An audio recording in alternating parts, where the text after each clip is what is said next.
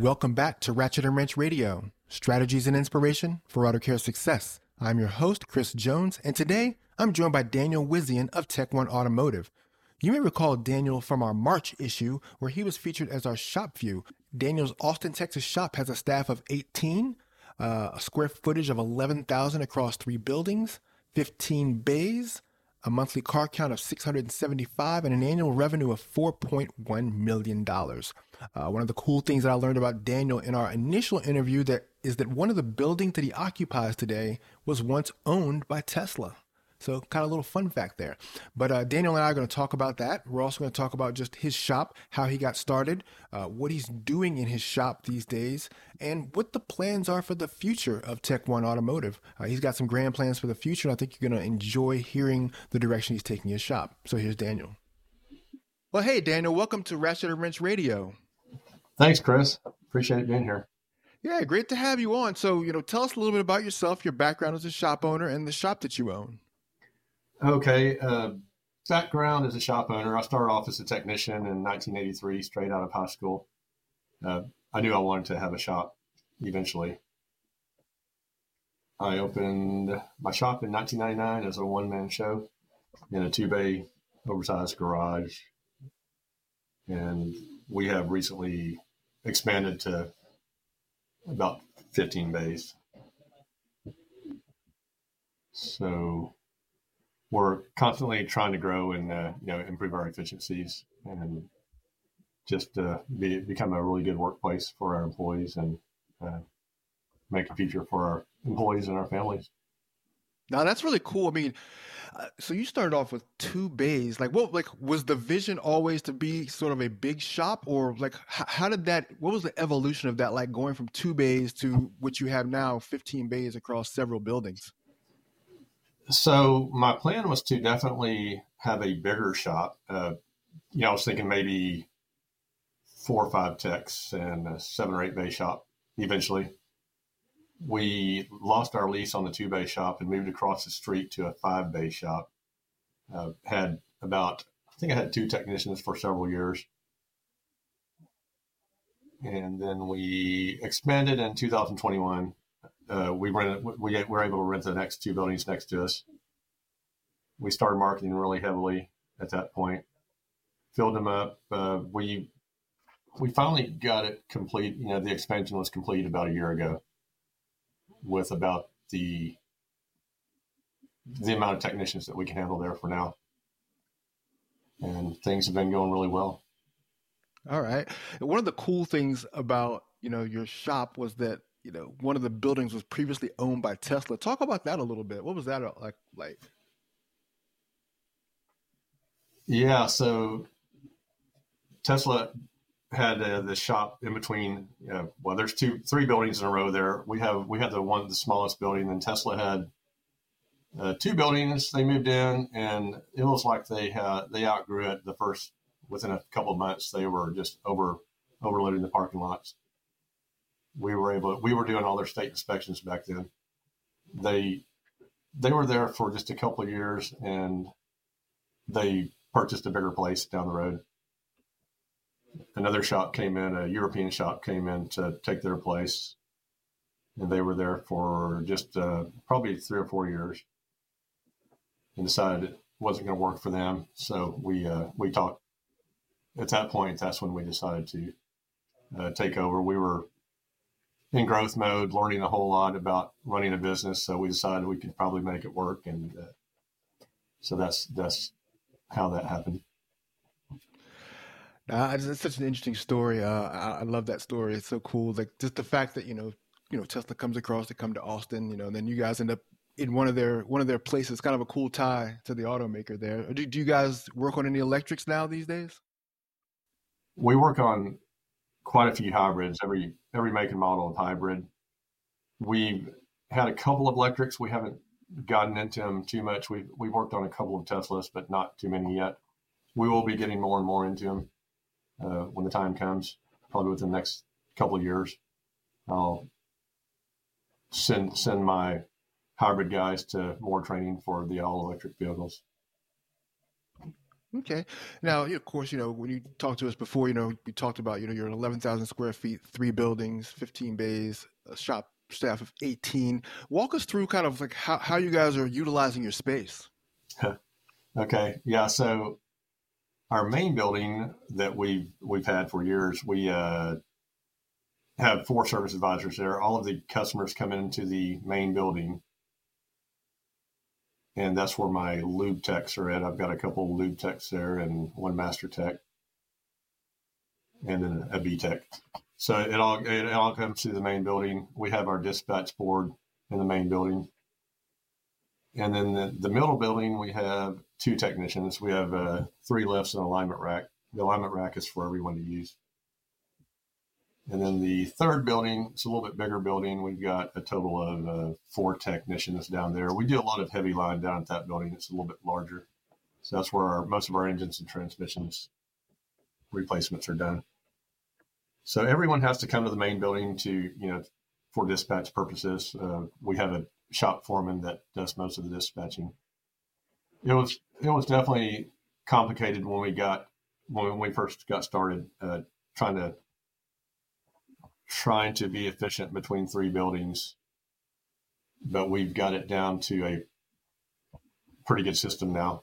That each building is self-sustained. They all have their own equipment, fluids, and waste oil tanks and everything else.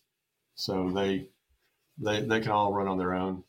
The biggest thing is that the technicians at the third building have to do a little bit more walking to get down to the first building, but they're all used to it now, and everyone's doing pretty well.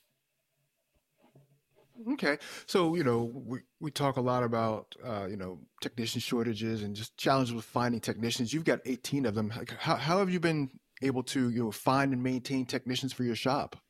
Yeah. So right now we have 7 technicians, 2 lube techs, and a shop foreman. I'm constantly keeping my fillers out and recruiting. Right now I've got a couple of guys in the pipeline that are about ready to come over once we make a little more space for them. But the main thing, I guess, the guys that I hired or the people that I hired that are really good, we seem to hang on to them. They don't usually quit. We try to keep a pretty good culture and all the best benefits. That's what we advertise with, and that's what makes our phone ring and get them in for the first interview. The guys that don't work out, as far as if we get a technician, we can usually tell within a week or two if they're either not going to fit our culture or their skills aren't quite what they were supposed to be. We usually go through them. We'll get rid of those guys pretty quick and just hire the right people. And so, as far as recruitment, how are you finding technicians? Are you are you recruiting in terms of just meeting them in various places, whether it's events or networking, or was it word of mouth? How are you finding people to keep in the pipeline? Mostly Indeed. I do the resume fishing on Indeed several times a week. Probably 2 or 3 days a week. I do recruiting and send out emails that we're interested, and just try to make contact with them and get them to do a phone call interview, even if we're not hiring, but just to have them in this system for future use or future callbacks. That's how we usually get them, just to have several names. They're not always ready to come, and we're not always ready to hire them. But Indeed is the biggest deal. Every once in a while, I'll throw an ad on Craigslist just for the fun of it, and I still get a few calls from Craigslist. So those are my two main options. Now that we've grown, we do have technicians that know other technicians and service advisors that have technicians. That's been pretty good this past year and adding to our technicians. Okay, and you talked about just the culture match. What sort of culture have you developed in the shop, and what does the technician have to do to be fitted within that culture that you've built? The main thing is they have to get along with everyone as best possible. We don't like any drama. if somebody starts talking negative, we usually hear about it. We'll go ahead and call them in for a meeting and let them know that this is not allowed here, no matter how good you are. We've had a couple of guys that it actually, they're just not used to that kind of thing. They may come from a place where a dealership or some other place where drama is just the norm. So when we discuss what we expect out of them, they actually change. Sometimes it's about 50-50. Sometimes they do not change and we have to terminate them and move on to the next person. But that's usually pretty quick. We can usually tell within, like I said, a couple of weeks. If they're really good, we do try to give them the opportunity to change, and sometimes they do, sometimes they don't. Okay. And you talked about like how people, when they come and they fit the culture, they want to stay with you. And you talked about the benefits. Like what are some ways that you're keeping them in terms of, like, maybe what's the benefits look like? What are some of the perks? Like what are some ways that you're finding that works for you in terms of keeping people, on the payroll? Yeah. So we try to really stay ahead of, or at least have some of the best benefits that independent shops have, and beat the dealerships. We do 1 week or 5 days paid time off after 90 days, 10 days after a year, and 15 days after 5 years. We do have a 4% matching 401k. We have healthcare that we cover 50% of the employee. What else? We, pay all paid holidays, including the Friday after Thanksgiving. And we put all this in our ads when we're looking for someone, and it seems to get their attention. The reason the technicians and the employees have got advisors that have been there for a while, the reason they stay, I think, is a combination of our benefits and our culture, and the fact that that we do what we say we're going to do. So if we need to make changes, whether it's equipment or remodeling or anything else, if I say we're going to do it, I try to stand behind it and make it happen pretty quick.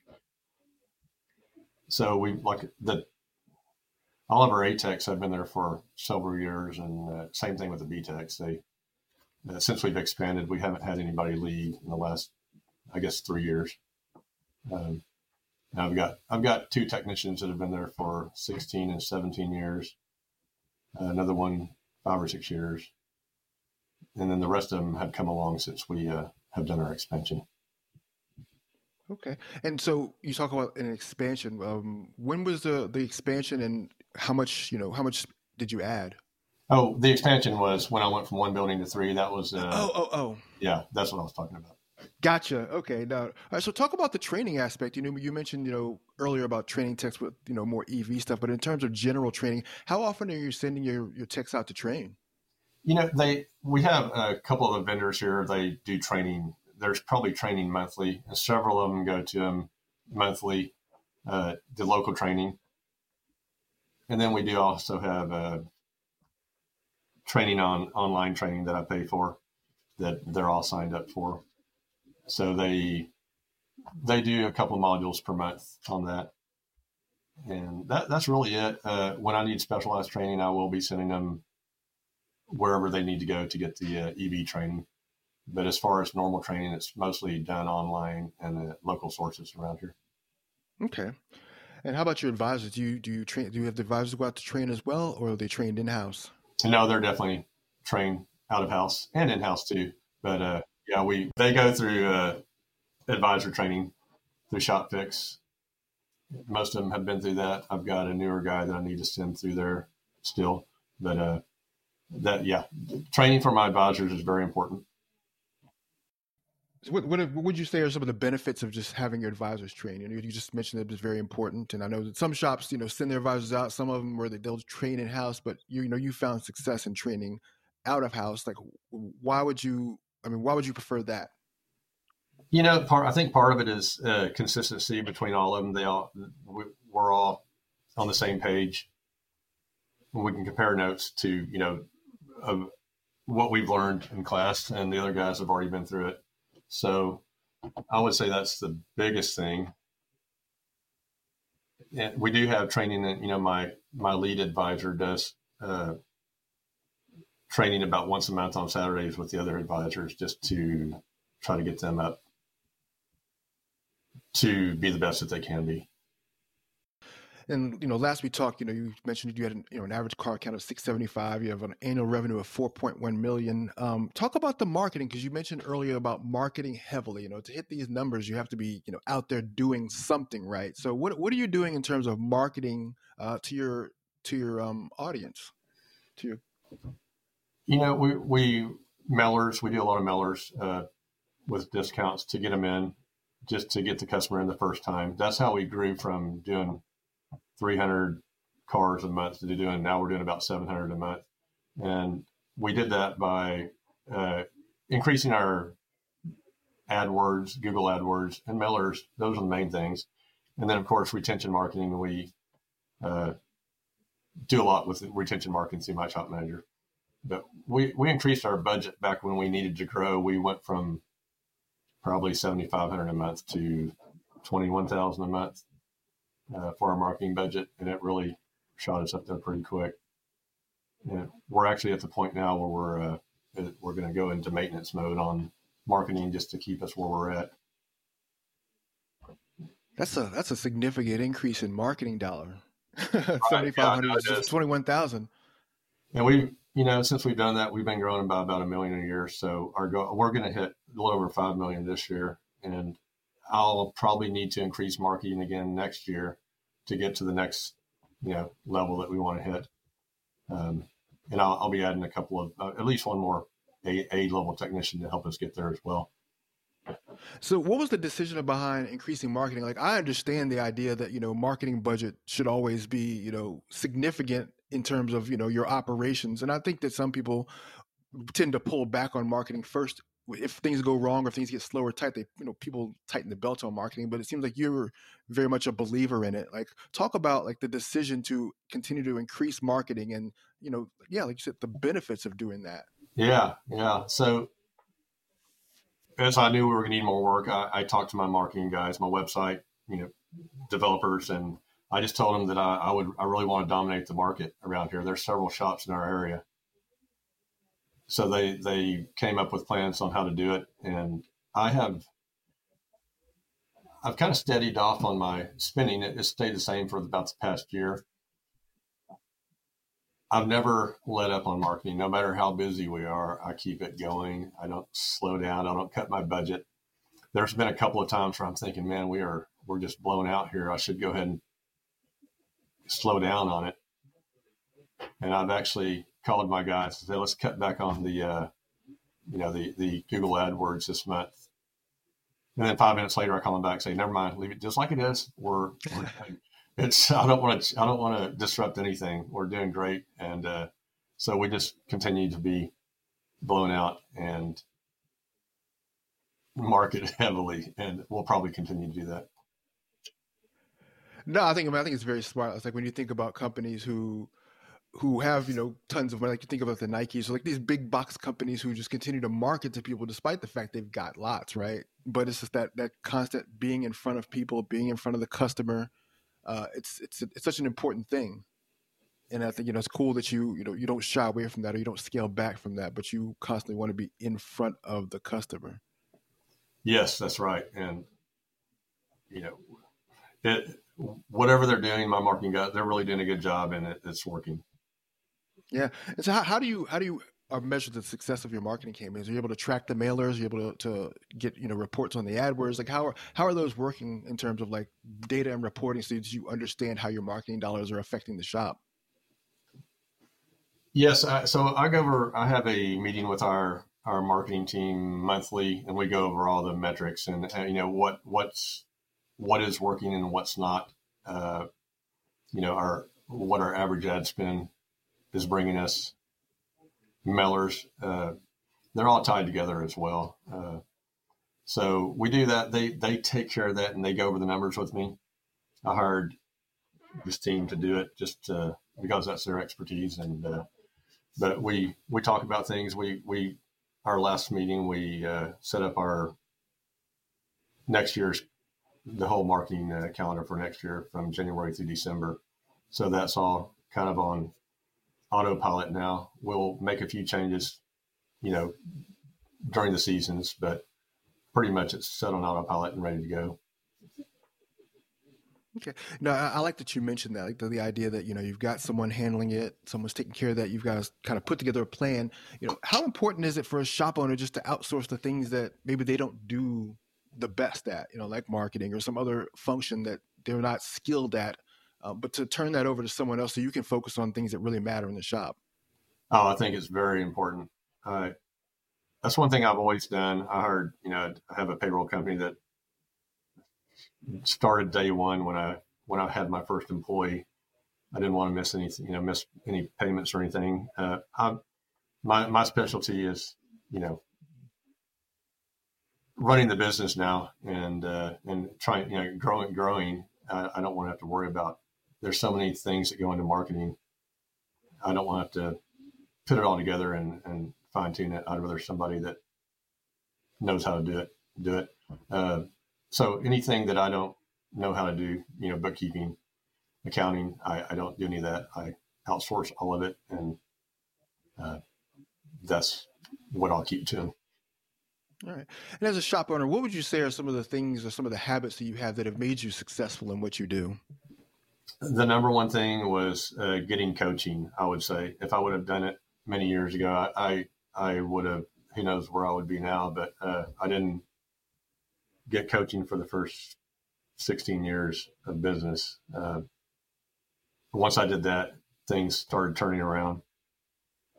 So that, for the guys that don't think they need coaching, everybody needs coaching.